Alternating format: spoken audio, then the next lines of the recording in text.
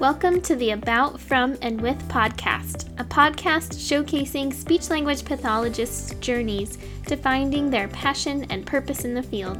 I'm your host, Dr. Danica Pfeiffer.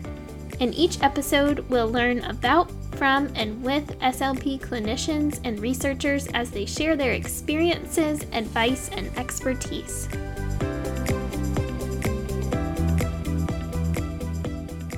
Thanks so much for tuning in for another episode of About, From, and With. If you're not already, I encourage you to follow the podcast so you'll be notified of new episodes as they're posted. You can also follow me and the podcast at danicapfeiffer.slp on Instagram or on Twitter at aboutfrom_with. Today's conversation is with Dr. Jessica Sally Riccardi about her recent experience applying to both faculty positions and postdoc positions at the same time, all while completing her dissertation. Pretty amazing. She's got a lot of great wisdom to share about both application processes. Dr. Riccardi is starting as an assistant professor in the Department of Communication Sciences and Disorders at the University of Maine this fall. She is a clinically trained speech-language pathologist whose research investigates long-term outcomes after childhood brain injury. She is particularly interested in cognitive communication and high-risk populations. Enjoy the conversation. Hey, Jess, thanks so much for joining us today to talk about your job search journey. Thanks for having me. Yeah, absolutely. Let's start out with you telling us a little bit about you and your background before you started your journey in academia. Sure. I grew up just north of Boston in a town called Andover, Massachusetts, and I had lived in New England almost all of my life until I moved on to my master's program. I'm one of two kids. I have a younger sister and just enjoyed New England life and enjoyed getting to grow up near Boston, and then moved to UNH, University of New Hampshire, for my undergrad, and that's where my academic career began. Awesome. And how did you decide where to do your master's? After working through my co-sci undergrad, I got some advice from an advisor to apply to programs that I felt really fit what I wanted to get out of a master's program. And for me, that was a combination of being really brain injury focused, or at least neuro focused, with opportunities to do research. And she reminded me that anywhere you go for grad school is 2 years long for us, and you could really be miserable for 2 years and you'd survive. So she really kind of evoked this confidence in me to really look across the US and to really probe professors and potential advisors that I could see myself working with and ask tough questions and really be in the grad hunt for myself. Mm-hmm. And so I ended up applying to a variety of programs, and I settled at the University of Nebraska-Lincoln. And their programs changed a little bit, quite a bit, since I've been out of there. But at the time, they were really neuro-focused and had some great brain injury connections. And I felt had a good combination of teaching me how to be a really good clinician while also having a focus on research and preparing master's level clinicians to get their PhD, whether that was at the university or not. Gotcha. Okay. So you mentioned this interest kind of popping up about brain injury. Where did that start? So I originally went into undergrad having experience with sign language and pretty convinced I was going to work with kids who are deaf or hard of hearing. And I took my undergrad neuro course, or it's called Organic Pathologies at the University of New Hampshire, that talked about adult brain injury and stroke and all those neighboring interests.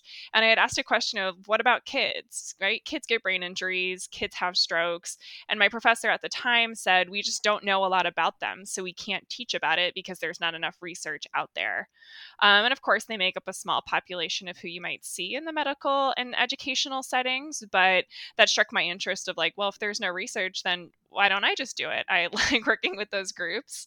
And that following summer, I worked at a camp for kids with social emotional difficulties and met my first real life kiddo with a brain injury. And at that point forward, I was hooked and really enjoyed both the child interaction side and family interaction side. I thought that was really unique for the populations we work with. And then I did a research project with that same faculty member and finished out my undergrad with that kind of in my back pocket moving forward.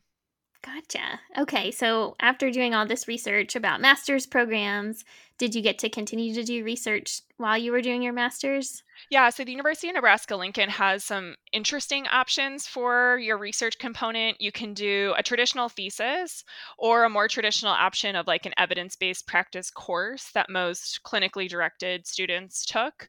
Or you could do what's called directed research, where you work with a faculty member who has a research project going on and you help them with a portion of that project. And then you're able to, if they're moving towards a publication or a presentation, contribute to that too. And so my advisor in my master's program, I was intending to stay at the University of Nebraska-Lincoln and continue my PhD there. But unfortunately, she left the university and is now in private research, which is a great move for her, but wasn't a great move for me at the time. And so I found this out when I was doing my CF back at home in New England, then was sent on the search for PhD advisors at that point. Okay, so it sounds like you were kind of thinking about a PhD throughout this whole process then. Yeah, my undergrad advisor definitely put that bug in my ear. And so I certainly went into my master's program planning to do my PhD while recognizing the value of my C's and what that means for my own research, but definitely had that in the back of my mind and helped move me forward. Okay, so then how did you land in your PhD program from there? Sure. So the world of brain injury is small, and the world of childhood brain injury is even smaller. And so there aren't many options for people who are looking for research advisors in PhD programs. And a lot of times, our researchers are not in institutions that have PhD programs. And so I was in contact with my advisor at the University of Nebraska, who gave my name, connected me with other faculty at other institutions that she thought would be a good fit. And then I happened upon my advisor, Dr. Angela Chicha at Case Western, and emailed her, and we connected pretty quickly. And I was able to go out and visit and just felt like it was a really nice match in terms of I could see myself in her position and her career, her work life balance, as well as the type of research that she engages in years down the line, while also appreciating how she's able to mentor people and just the general setup of the program at Case Western. Okay, so you figured out that was kind of a good fit for you and that's where you wanted to be. Yeah. And how long was your PhD program? I was 4 years. 4 years. Okay, and when in that process did you start thinking about your next steps and going on the job market? Well, I think everyone starts thinking about their next steps pretty early on. And I think most advisors are looking to push you out into the world efficiently. And so Dr. Chicha and I certainly had many conversations, at least fairly early on, in terms of picking courses and picking my areas of focus to set me up for the positions that I would be interested in. I, at the start of my PhD program, knew I wanted a position that balanced both research and teaching, but I didn't quite have a specific vision in my head. And that certainly didn't change significantly as I moved through. But my confidence in myself as a researcher and my experience researching certainly shifted my focus to saying I could certainly pursue a research intensive position if I wanted to. And then definitely during my early part of my third year was really when like the job search became much more serious in terms of preparing materials, thinking more about the structure of positions and the opportunities that were out there. Did you feel prepared? Did you have any kind of preparation for that in your program? I certainly think thinks it takes a village to prepare for these things. And so I had one other cohort mate. We have a very small program at Case Western for PhDs. Him and I started just picking the brains of faculty in our department. We are combined with psychology at Case Western. And so we talked to our psychology and our co-sci faculty, who clearly have all been on the job market before if they're at the university now, and just started kind of cultivating resources, whether that was looking at cover letters or research statements or even just hearing questions that were asked during the interview process. That process was really helpful in demystifying like what is the job search and what do people expect. And then from there, certainly using my peers who are going through the same process, talking about common challenges, crowdsourcing feedback on different documents. That all was really helpful during the search. Yeah, definitely. And from what I know about your story, you were looking at multiple different kinds of positions. So you were thinking maybe a postdoc, maybe a faculty position. How did you approach figuring out what you were going to apply for? Sure. So I certainly casted a pretty large net during my job search. I was not jaded to the fact that it's hard to get a faculty position without a postdoc, but I certainly felt like I was capable of putting my feet on the ground and getting started as a faculty member. But I also was, again, interested in having research being one of my main components of my faculty position. So I didn't want to only be in a teaching college, and was realizing the reality of those dreams led to needing to cast a larger net. So I was looking at postdoc positions, not necessarily as an alternative, but or a backup, but as if I found a great potential mentor who aligned with where I'm hoping to go in my career, that I certainly would be open to that. But my eyes were definitely set on a tenure track faculty position. And by going through the job interview process, it definitely made it more helpful on how to make decisions regarding what types of job responsibilities I was looking for and my make or breaks of what I wanted in my career. Mm-hmm. How were those applications similar or different from each other, applying for a postdoc or a tenure track faculty position? So I certainly think that the postdoc application process is much more casual or laid back, although it's certainly not a casual process. And I think that also speaks to how young childhood brain injury research is, not only in speech language pathology, but across the health sciences, because I certainly know postdoc applications are incredibly competitive in other areas. For me, my postdoc application process was more about me interviewing other potential mentors to make sure that they were going to give me the experience I wanted and I was looking for. So I felt like the ball was a little bit more in my court. I was also looking at postdocs that were not housed in speech pathology departments or communication sciences departments. So I was looking in neuropsych, ICU, long-term pediatric care, more hospital-based systems.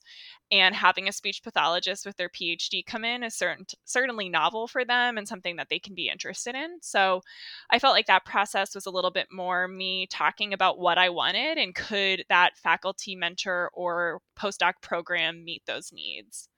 For me, the faculty search felt a little bit more daunting and intensive. Not only are you producing a lot more written materials and PowerPoints, presentations, and things like that for universities, but I certainly felt a little bit of the imposter syndrome of, do I really have what it takes to be a faculty member? Or should I have to postdoc before? And working through those things. And of course, as interviews go on, you feel a little bit better about it, but it was a more daunting process for me. Yeah. How did you kind of get through that process and build confidence in yourself along the way? Do you have any tips for that?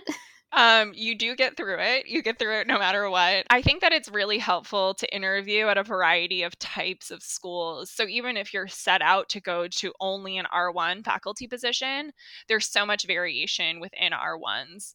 And so for me, being able to interview at a variety of different places definitely showed me the things that I valued as I started talking to people, and even getting that kind of informal feedback during your meetings with faculty, just saying, like, this is what matters to me. This is what matters in my research, or this is what matters in my teaching, and recognizing that that's not going to be a match for every school, and taking that more as it's not a match, as opposed to you're not good enough or you're not worthy of that position. Whereas some things that I value in my work and research are certainly not things that other people value. And that's what makes the research world go round. Yes. Well said. Well said. Yes. I think that's huge. It's just figuring out when it's just not a good match, and that doesn't mean that you're not good enough. Were there any timeline differences between applying for a postdoc position and a faculty position? So I will say my postdoc opportunities moved very quickly. And I think that, again, there's not many postdocs in our area. And so when one comes around, people want to snatch you up pretty quickly. And so I started applying to postdocs towards the end of the fall semester, probably early December into January. And I had heard back and had all my offers, but for the middle of February. For Um, postdocs. yeah, for postdocs. And Okay. postdocs certainly move quickly into the interview stage and want to get their offers out, I think, before faculty positions are really moving forward. They recognize that these candidates are competitive for both. For my faculty positions, I submitted my first written application in the middle of August, and I accepted my position in the middle of February. So, certainly a longer timeline. My first interviews were in December, and then moved through a very busy first part of the spring semester. Okay, so you were kind of juggling these interviews. You were doing postdoc interviews and going out and doing in-person interviews while you were doing the faculty interviews as well. Is that right? Yes, yeah, they were happening kind of at the same time, which is really, it makes her a very chaotic few weeks. But for me, felt really nice to be comparing experiences and interviews and conversations back to back to really say, what do I want? And does this match what I want? And is this better than the other option? I don't know if a perfect position exists, but there's certainly ones that have more pros than cons. And so being able to compare them so time efficiently was really helpful for me to make a decision. And I think I remember when you were going through this process that I remember you saying something like with the postdoc position, you have to kind of show that you have areas to grow and that you need to keep developing. And then the faculty interviews, you kind of have to switch it. And now you have to talk about how you're so independent and you're ready to start your own research line. How did you do that? Do you have any advice for people that are also going through this and trying to switch it and Yep. switch your tune a little bit? Well, I certainly think like internally keeping that mode of faculty interviews in the back of your mind is helpful for both, right? You're prepared to go do something, and whether that's be a on faculty somewhere or to be a postdoc, you're prepared to do that. You can be a good researcher. For me, I applied to postdocs that again were outside of my area, outside of speech pathology, and so it was fairly easy for me to find things that I had no idea about. One of those being genetics. I'm not a geneticist, and obviously, genetics play a huge role in child development and recovery from brain injury.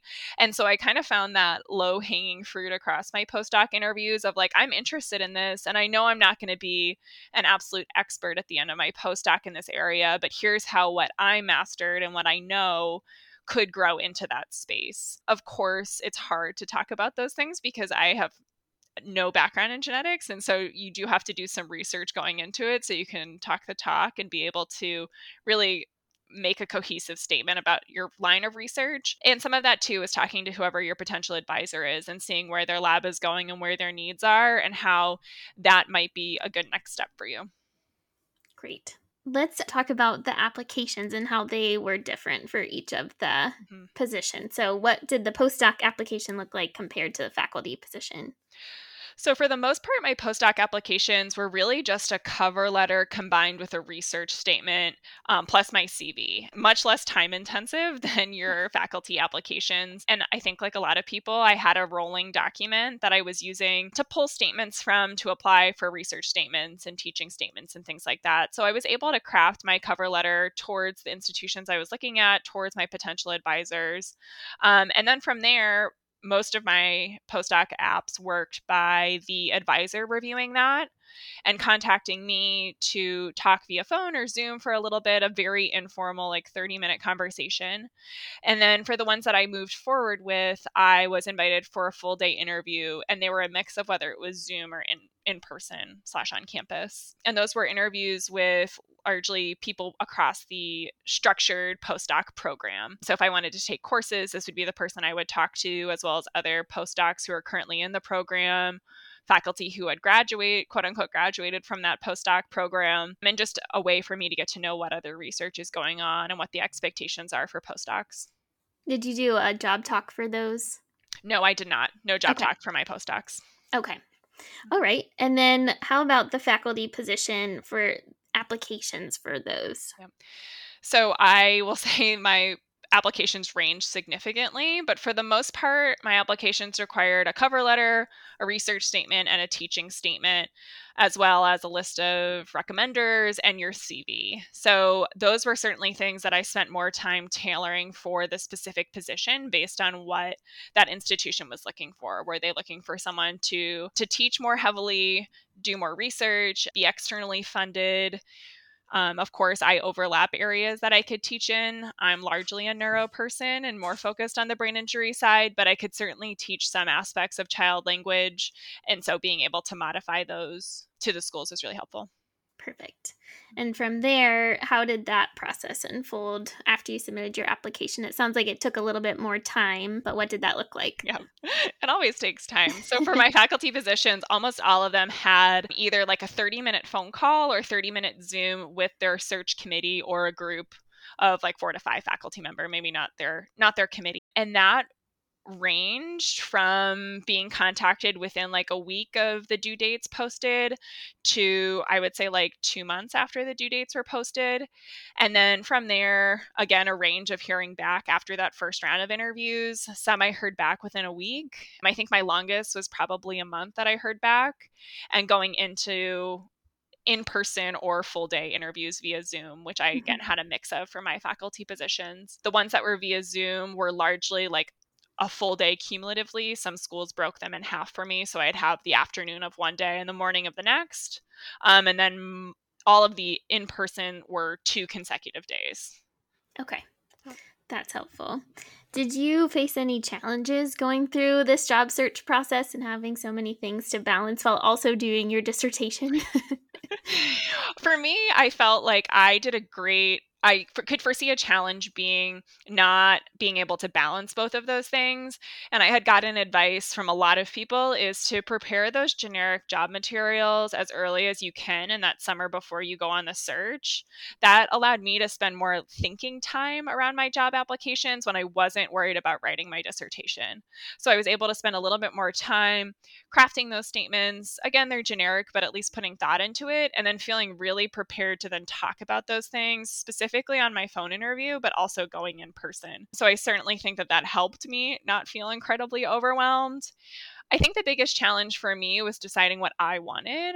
Of course, like I is not in a bubble. I'm married and I have family and I have my own desires of where I want to live and what I want to do. And I think everyone struggles with that. But I certainly had options across the job market. And the biggest challenge was saying to myself, like, what are my absolute wants and my absolute don't wants? And how does that fit into my family and my aspirations and what my husband does and doesn't want. And Yes. we don't live in a bubble. So I think that balance was surprisingly hard, especially for, I think the people our field attracts in the PhD programs are used to feeling really lucky to have at least one option, at least one offer. And so when you work so hard and you're able to have multiple options, that sometimes can feel really overwhelming.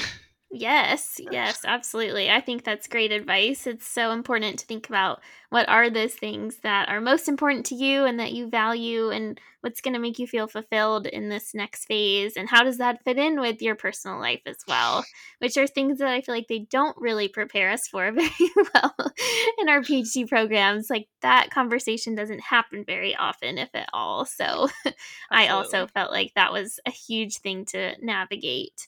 When did you really make yourself figure that out? Was it before you started applying, or did it happen during the process of applying? For me, it was definitely going through multiple faculty position interviews. I had a faculty position interview late in the fall semester, and then I had 4 or 5 in the early part of the spring semester, and my postdocs were kind of smushed in between those. And so I was feeling a little defeated going into the spring semester of just not feeling like I had a great idea of where I was headed in 4, 5, 6 months. And there's a lot of decisions to be made. But by having those interviews back to back, that helped me really evaluate what I wanted, as well as saying, like, sure, it's worth waiting for something else. We've been talking as if you get all your offers within a week and have plenty of time to decide. But of course, that's not how the real world works. And so it's hard to say no to something when you don't have a backup. And I felt pretty confident in myself and in my advisor's connections that if I went through the whole job application process and was quote unquote jobless, we could make something work. I could find a postdoc. There would be an option. And so being picky is hard, but that definitely pushed me to evaluate what I thought was important and what was I was willing to wait for. And just to give people an idea of how this could unfold, because it really is different for everyone. But you said you started interviewing for faculty positions in the fall, as well as the postdocs in the fall. And then how did it play out in terms of the timeline from there for you, of kind of when these offers came in and when you were trying to make decisions? Sure. So I think you hear back on the no's pretty quickly. Universities that know you're not a good fit. And none of those no's were particularly surprising to me. I think that we all have a pretty good idea of what our strengths and weaknesses are. And the speech path world is small, so you have an idea of what other departments are looking for. So for me, the no's weren't surprising. I ended up actually doing 3 in-person interviews in 1 week at the beginning of February. One of those was in person. So the other 2 were remote, which obviously let me do that. I ended up doing 3 in that week and 1 the following week. And I had a postdoc interview 2 weeks before that. So this is all between the middle of January until early February. And I ended up hearing back from that postdoc almost immediately after my in-person interview. And they wanted my decision before I would have finished interviewing in that 1 week with those 3 schools. And so you make a gut decision, and for a variety of reasons, it wasn't going to be a match. But of course, that postdoc position was one that actually matched my husband's job and his career a little bit better than any of the faculty positions I was looking for. But with some good conversation, we decided that wasn't it. I heard back from one of those in-person interviews as a no, which again wasn't surprising. I heard back before the end of that week, so it was a 2-day turnaround for them. And then of the 3 places I had left, I felt like the University of Maine was a really good match for me and my husband, and personal reasons for a variety of kind of checklists, pros and cons. And so I pushed them to make an offer efficiently so I could then push other schools. And of course, that's based on the read that I had of the faculty there. And I felt like I was a good match. They were indicating I appeared like a good match. And so I did reach out the following week to see when they would be making a decision. So I got my offer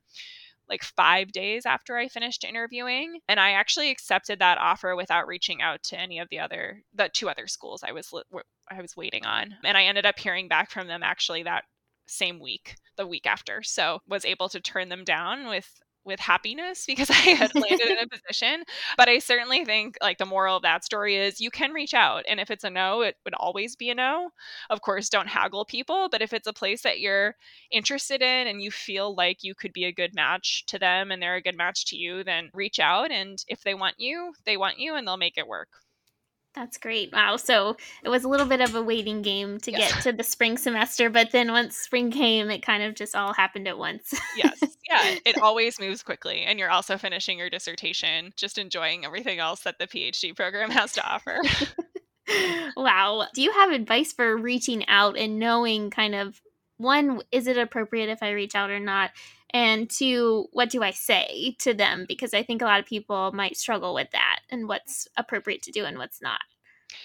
I certainly think after in-person interviews, assuming that you're following kind of like a normal time in the academic calendar, right? Everyone has weekends off and everyone has winter break off, which really gets in the way, I think, for faculty positions. But assuming you're kind of in a normal academic time period, I think following up a week or so after your in-person interview is totally fair game. Again, it's not the hard and set rule. For me, the places I was interviewing at were actually fairly transparent on what their turnaround time was going to be. The University of Maine was the only one that wasn't, which is why I felt like I could reach out as another follow-up a little bit earlier than I'd recommend for other people to do. But I think just being transparent in your response of like, hi, university, I really appreciated the interview I had. I'm certainly interested, but I have other opportunities that are pending and would like to know your timeline. And that institution might say, nope, we don't have a timeline, and that'll kind of push you to make another decision. Or if you feel strongly about waiting, then you can wait it out. But it's certainly a balancing act. There's no tried or true response there. Yes, definitely. It's so hard because you just want to be able to read their minds and you can't. You definitely can't. How did you keep yourself organized throughout this process? Did you have a system of organizing all these different applications and due dates and timelines? I use good old Google Drive, and I had a Google sheet that had the school, the search chair listed on it, and then I had a bunch of columns for kind of the generic or most common materials that you might be requested to provide. So cover letter, research statement, teaching statement, course evals, recommendations, I'm trying to think of the other things that can go into it. Example Diversity pubs. statement. Yep. Mm-hmm. Diversity and inclusion statement. And then basically just marked those as like, yes, no, do I need to provide? And then the deadline of applications. Of course, some schools don't post deadlines. And so I kind of gave myself from the time it was posted anywhere from like 2 weeks to a month to get my application in, depending on what time of year it was and how quickly I could assume the university wanted to move forward. And then from there, as they appeared, I tried to make time a couple times a week to just submit applications to places that I thought could be a good fit. Mm-hmm. No, that's great advice. Yeah, those posts that don't have deadlines, it's so hard to know, but you can really miss the boat if you don't get those applications in and they'll just start interviewing without you. Yes. So Yeah. I think it's good to just do it as soon as you can. Yep. And I mean, everyone says like you make time for writing. A daily writing time is a good writing practice. And so I tried to make time, not daily because I didn't have that many job applications to submit, but at least 2 or 3 times a week to just hold in my calendar that if something did come up, I knew I would be able to work on that within a week. Mm-hmm. You talked a little bit about this already, how it was kind of a gut decision on what was the right position for you, but what else factored into that final decision of which offer you were going to take?